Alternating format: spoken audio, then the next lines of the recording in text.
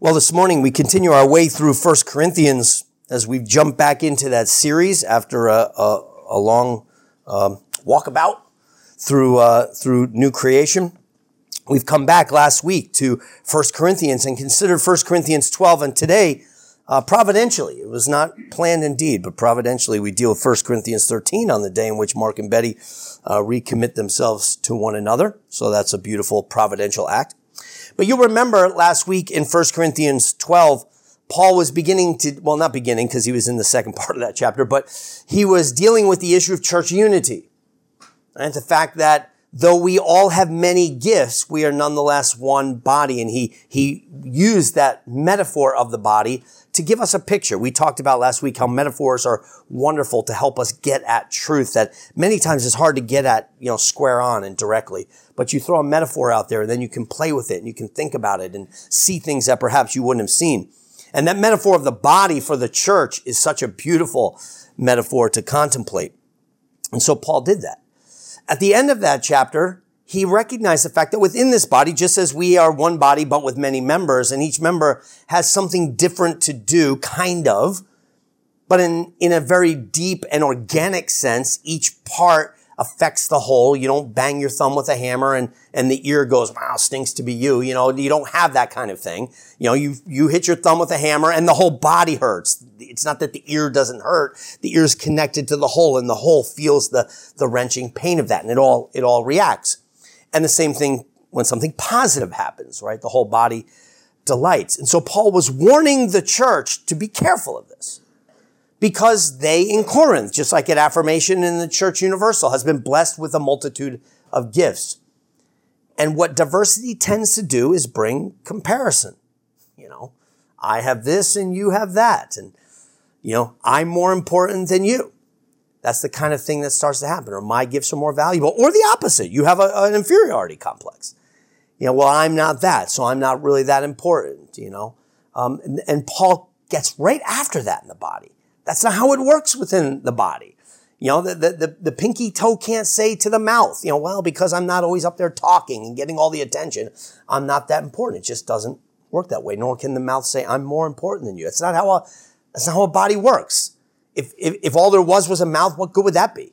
What kind of being would that be if it was just a mouth? The mouth is something of great value because it is part of this cohesive whole. What good would a preacher be if there's no church, right? And every other part within the body, what would it mean if the whole body weren't there? So Paul warns, he can see, and it's already happening in Corinth, so it's not just that he has these, eyes to see the future. He has eyes to literally see what's happening in Corinth. And what's happening in Corinth is division, comparison, superiority, inferiority. And it's working its way like a cancer through the life of the church. Therefore, Paul said at the end of the last verse that we looked at, and remember, he didn't write in chapters, so this would flow immediately into the next verse, right? He didn't write verses in chapters. He just wrote a letter. We chop it up. But for us, the text ended last week, but earnestly desire the best gifts, and yet I will show you a more excellent way. Right? There's something more important than the gifts. And of course, that brings us into the chapter known in the Bible as the love chapter, because the more excellent way is love. The thing to desire above everything else within the church is love. The thing to pursue above everything else in the church is love. And to trust that then our gifts, our particularities, the peculiar gifts that God gives to us will flourish in a context of love. Therefore, pursue love and let the gifts do their thing. But if you pursue the gifts and hope that love follows, it's a gamble. The love will bring the gifts to bear. The love will be the soil out of which the gifts grow.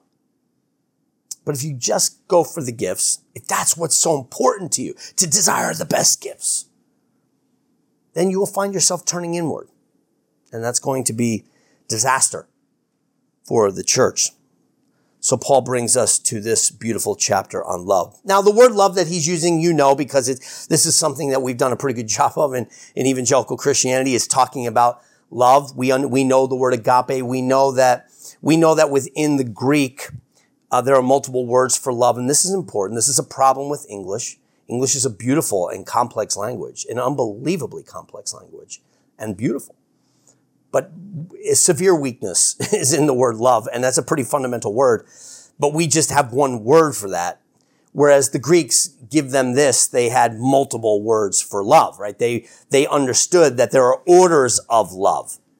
And things are more worthy of love, and there are deeper loves, there are more godly loves, and there are more basic loves. None of the loves in the Greek were bad. It's just there are romantic loves, there are friendship loves. The city of Philadelphia is called So in this text, we're not talking about phileo, a brotherly love, or filio. We're not talking about storge. We're not talking about eros, that romantic love, storge, the love of things.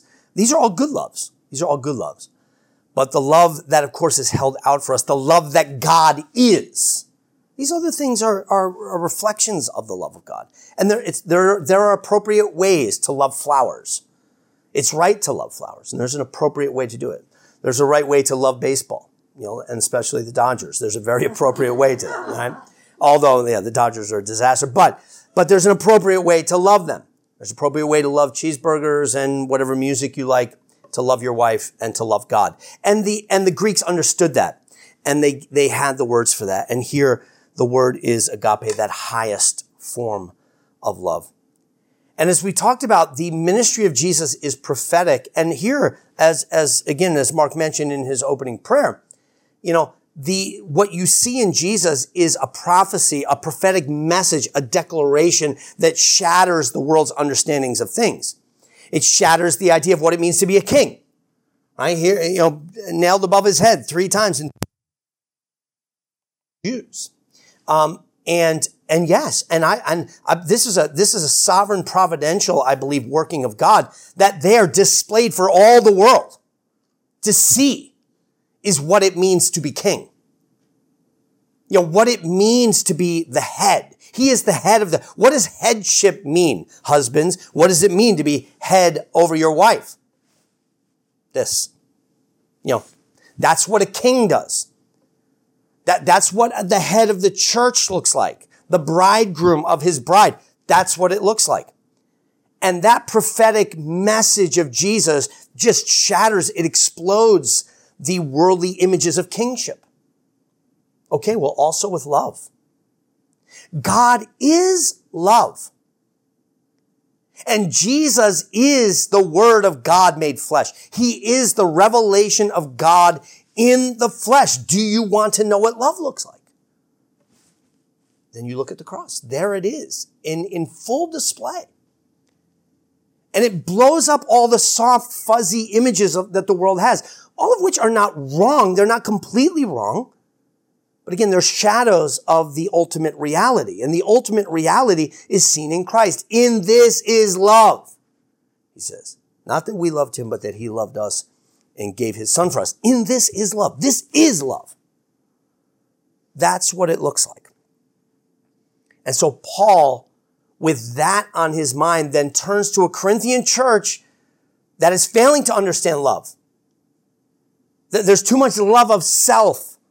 There's too much self-protection and not enough love of God and love of the brother. And as John said, don't you dare say you love God, but you hate your brother. If you can't love this lowly character, this easy to love character, and I know we think we're hard to love because we're angular and we're annoying and we bother each other and we have all kinds of problems. That's true.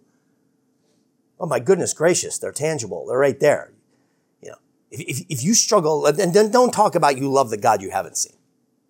The other. So he comes to a Corinthian church that is struggling deeply on this most fundamental thing, and he challenges them. First, he challenges them with the necessity of love. The necessity of love. The fact that take love out of the equation and everything else you have within the church becomes vapor. At best, and toxic at worst. Though I speak with the tongues of men and of angels, but have not love, I become a sounding brass or a clanging cymbal. It doesn't matter. And here's the shocking thing. It doesn't matter how true the content of your speech is.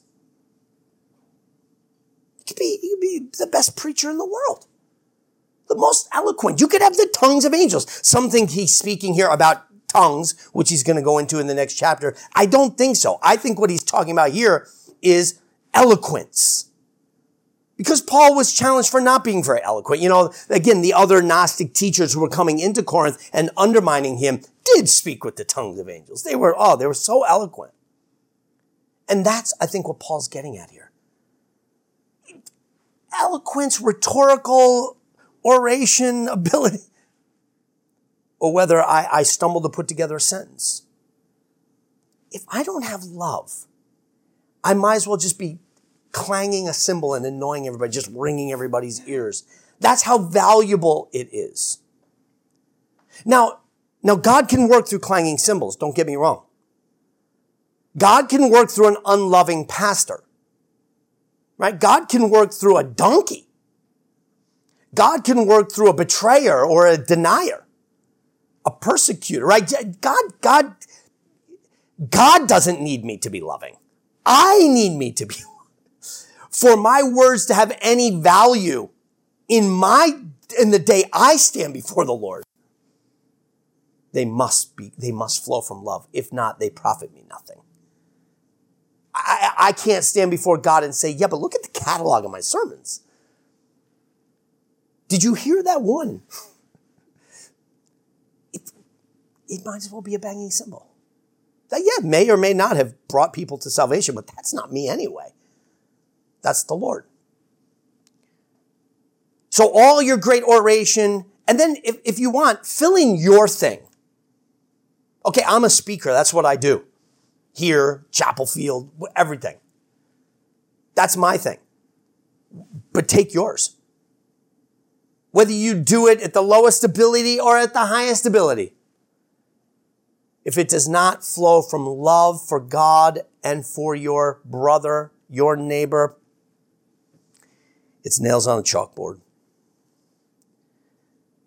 Secondly, again, we're still in the necessity of love. Though I have the gift of prophecy. And here he goes to speaking in, but he's not talking about now sort of ability. Now he's talking about usefulness for ministry. And though I have the gift of prophecy and understand all the mysteries and all the knowledge, and though I have all faith so that I could remove mountains. I mean, here you are useful, in air quotes, for the kingdom. You're a doer. You seem like a servant within the kingdom. And not only that, it even seems to be bearing fruit. Your sermons are having power. Your ministry is affecting lives. Hungry people are getting fed because of you or whatever. You're bringing the word of God to bear upon the nations. You're useful to God. But if it is not brought out of love, God may use it. He will use your loveless actions to bless people. Heck, doesn't he use the actions of pagans, God haters, to bless us? You know, who's going to cook our meal today? I don't know. I don't know if he or she's a Christian or not. Maybe a complete pagan, but we're going to be blessed by them. God can use pagans to bless people. He doesn't need Christians to do it. But if we go loveless, God may use it. Profits nothing to you. And then finally, sacrifice. Sacrifice. And though I bestow all my goods to feed the poor. So now it's not just useful. Now it's like it's costing me something. You're giving of yourself. And I mean, let's take it to the ultimate. I mean, just like having the tongues of angels here in terms of sacrifice for the kingdom. And though I give my body to be burned. He just ramps it right up to the highest level. Yeah, but Paul, I've really sacrificed. Okay, give your body to be burned. Wow.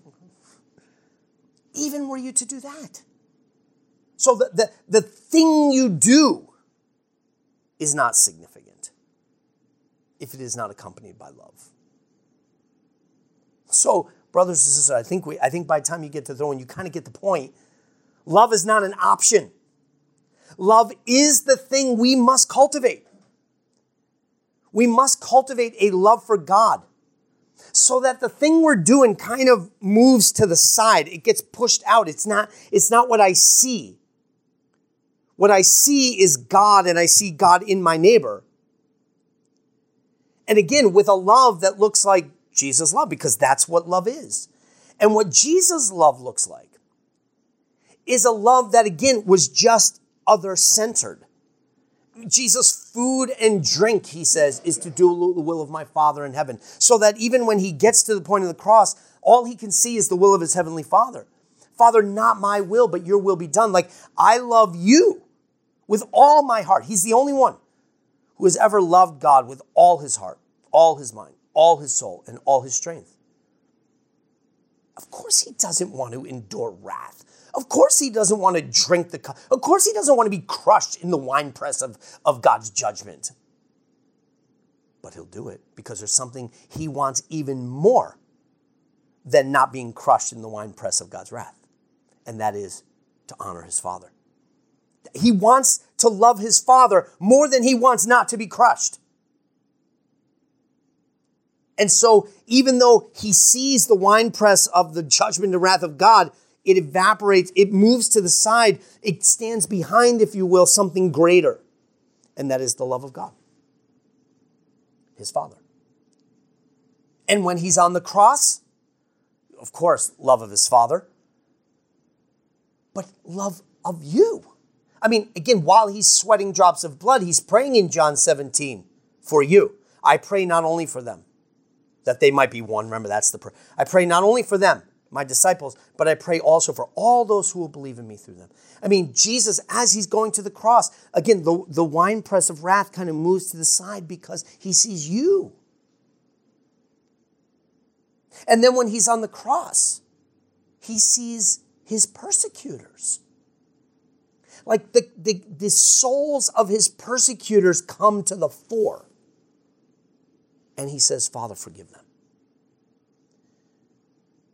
This is the love that he calls us to, and that must be the source out of which our eloquence or our gifts or our usefulness for ministry or our sacrifices for the kingdom must flow out of.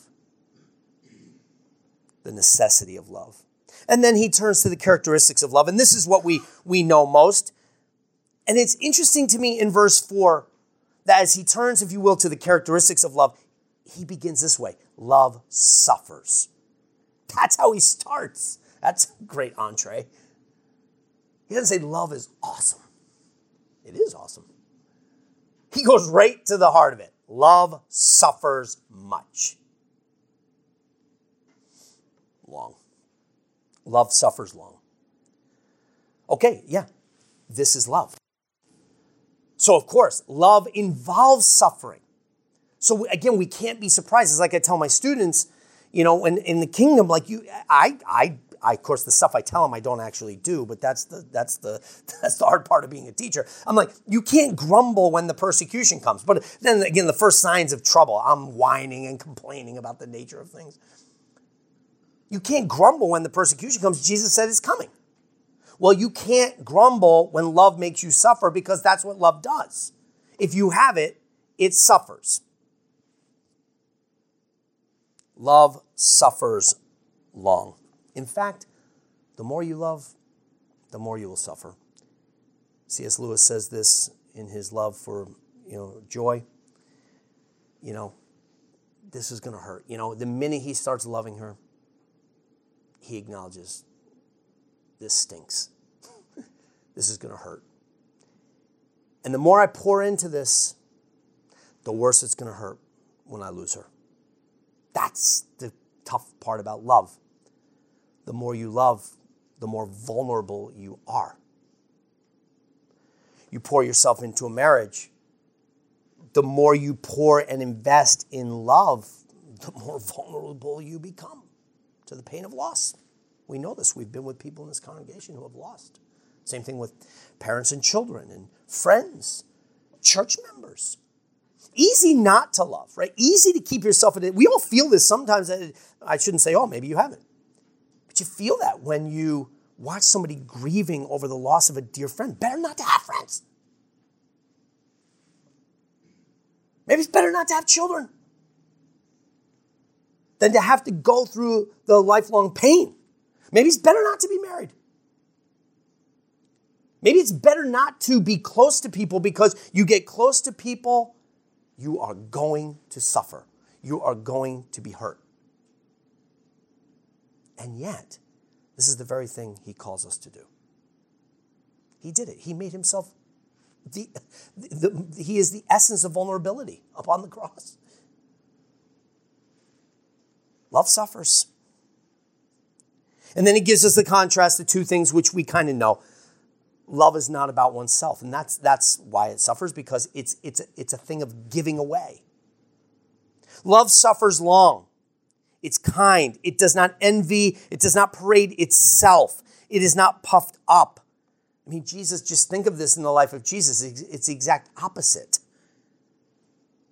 Right? It's self-deprecating. It deflects. It deflects to the other. It doesn't envy. It doesn't look upon you with malice, but with concern, with kindness. It's kind. It wants the best for the other. And the more I talk about this, the more convicted I get. Because again, this doesn't come naturally to us. This is what sin did. It twisted love in knots. It's not puffed up. It does not behave rudely. It does not seek its own. It's not provoked. To be provoked is you're bothering me. And I'm thinking about me. What you're doing is annoying me. You're ticking me off. You're frustrating me. But that's not what love does. Love is not provoked because it's not thinking about its own. It doesn't think evil. And then positively, so that's negatively, it doesn't orient toward oneself. But then in verse 7, it bears all things. Because as we heard earlier, that's what we're to do. As the body of Christ, we bear one another's burdens, and that's what love does. Not only does it not think about oneself, it bears your burdens. And again, here, the cross is the very essence of this. What is he doing on the cross? He who knew no sin became sin for you. He became your burden. I mean, he so was united to your burden that you couldn't tell the difference anymore. He became your burden. He took it on himself so tightly to relieve you that he became your burden. And took it and dealt with it. It bears all things. It believes all things, hopes all things. It endures all things. Yes, it's good to be married. Yes, it's good to have children if God wills. Yes, it's good to have friends. Yes, it is good to be vulnerable and invest in friendships and relationships within the church and the body of Christ, because love is called to endure all things. It's a good thing to endure and to suffer. It's Christ-like. It's God-like. It's what it means to be in the image of God. And that's why it's not good for man to be alone. The minute you think, no, but I'm protected here. No, you realize, no, that's toxic. It's inhumane. It is, and by alone, I don't mean unmarried or without children. I just mean socially, like I'm not going to be vulnerable. I am not going to invest and pour myself into others. It is not good for man to be alone because it violates the very image of God, who is love. Love is not an option. And to be a man or woman in the image of God, love is not an option because God is love. And therefore, it is not good nor right for man to be alone. And this brings us then finally to love's expiration date. That's a cheesy point by me, but verse 8. Pastors do this stuff all the time. Love never fails. And here's what he says. Everything else will fail. If there are prophecies, usefulness for it will fail. Its time is limited. We only need prophets and preachers for so long. Right? There's an expiration date on me. There's an expiration date on my usefulness for the kingdom. My eloquence. There's an expiration date on that. That will fail. That will go away. There will be a time when I am no more. Affirmation's going to have to deal with it. Chapel Field's going to have to deal with it. My family's going to have to deal with it. Right? We know this reality. My usefulness as a dad, my usefulness as a husband, my usefulness as a pastor, my usefulness as a head of schools, that'll go away. Where there are tongues, they will cease. Where there is knowledge, this knowledge that the Greeks were so puffed up with, all their debates and their forums, that'll vanish. For we know in part, we prophesy in part, but when that which is perfect has come, then that which is in part will be done away. All this seeing through a mirror dimly, all this pontificating that we do within the church, all this speculating will be gone away. When I was a child, I spoke as a child. And here I think Paul is identifying himself with Israel, but also with all the people of God. It's not just him as an individual. When I was a child, I spoke as a child. I understood as a child. I thought as a child. But when I became a man, I put away childish things. That is, hey, Corinthians, we are to be men and women. We're to be adults, is the point he's saying. We're not little babies who are like, this is mine. Tugging the toy out of the other kid's hand, crying when it gets taken away. My gift is better than your gift. That's stupid. When we were children, we did that. But Corinthians, Christ has come. The full image of God has come and we are mature in him. Therefore, we need to put away childish things. We need to use gifts as tools for love. Not tools for the sake, not gifts as tools for self-aggrandizement. For now we see in a mirror dimly, but then in Christ and one day in glory, face to face. Now I know in part, but then I shall know as I am known. And now abide faith, hope, and love. These three. And the greatest of these is love. We have a huge picture at Chapel Field in the hallway. It's a picture of the 7 virtues, the 4 cardinal virtues and the 3 theological virtues. So prudence and justice and courage and wisdom. So 2 on this side, 2 on this side. And then in the center, the 3 theological virtues. And they are portrayed as women. And then down below, the 7 liberal arts. But on the top, the 7 virtues. So those 4, 2 and 2. And then in the center, 3 women representing the 3 theological virtues. Faith and hope. And then in the middle, this is a medieval painting. And in the middle of the line of these virtues represented as women, in the center is love. And all the women are doing something to represent that virtue. They all have a little thing. It's fun. It's a fun picture to look at. And they're all looking down at something or they're doing, you look at each one and you kind of contemplate what it's saying about that virtue. They're all looking at something, doing something. All of them. And in the center is love, and love is looking at you. They're all looking at something, but love is looking straight at you. And it's like, what it's saying is, all these, in order to deal with all these, you got to deal with me. Look here. And I love that. It just calls you right to her. Calls you to love. And then through love, to these other virtues, to these other things. Courage, beautiful. Wisdom, beautiful. Justice, beautiful. Patience, beautiful. Faith, wonderful. Hope, beautiful. All of them meaningless if you don't deal with me. If you don't have love. Everything else will fade. This will abide. This is the greatest of all of them. So brothers and sisters, I charge you this morning. In our dealings, in our gifts and abilities, in our relationships, may it be love that is at the very center of it. If you want to know what love is, then you look to the cross, for this is love. Not that you loved him, but that he loved you, and sent his son to be the propitiation for your sins. Let's pray. Heavenly Father, we thank you, Lord God, for your grace and mercy. We thank you that you loved us who are so unlovable. We think ourselves lovable. But Father, you see us as we are, and yet you love us, and we thank you for that. And so, Lord God, we confess our failings. We confess the fact that we do not like to be made vulnerable. We dread the suffering that love entails, the endurance that it entails. But we pray that more and more, by the gift of your Holy Spirit, you would make us like Christ, perfect us for that thing which will abide unto all eternity. For you are love. So, Father, bless us, we pray here and all who visit us this morning, your church at large. May it be a church characterized by this above all else, love. We ask this all in the name of Christ. Amen.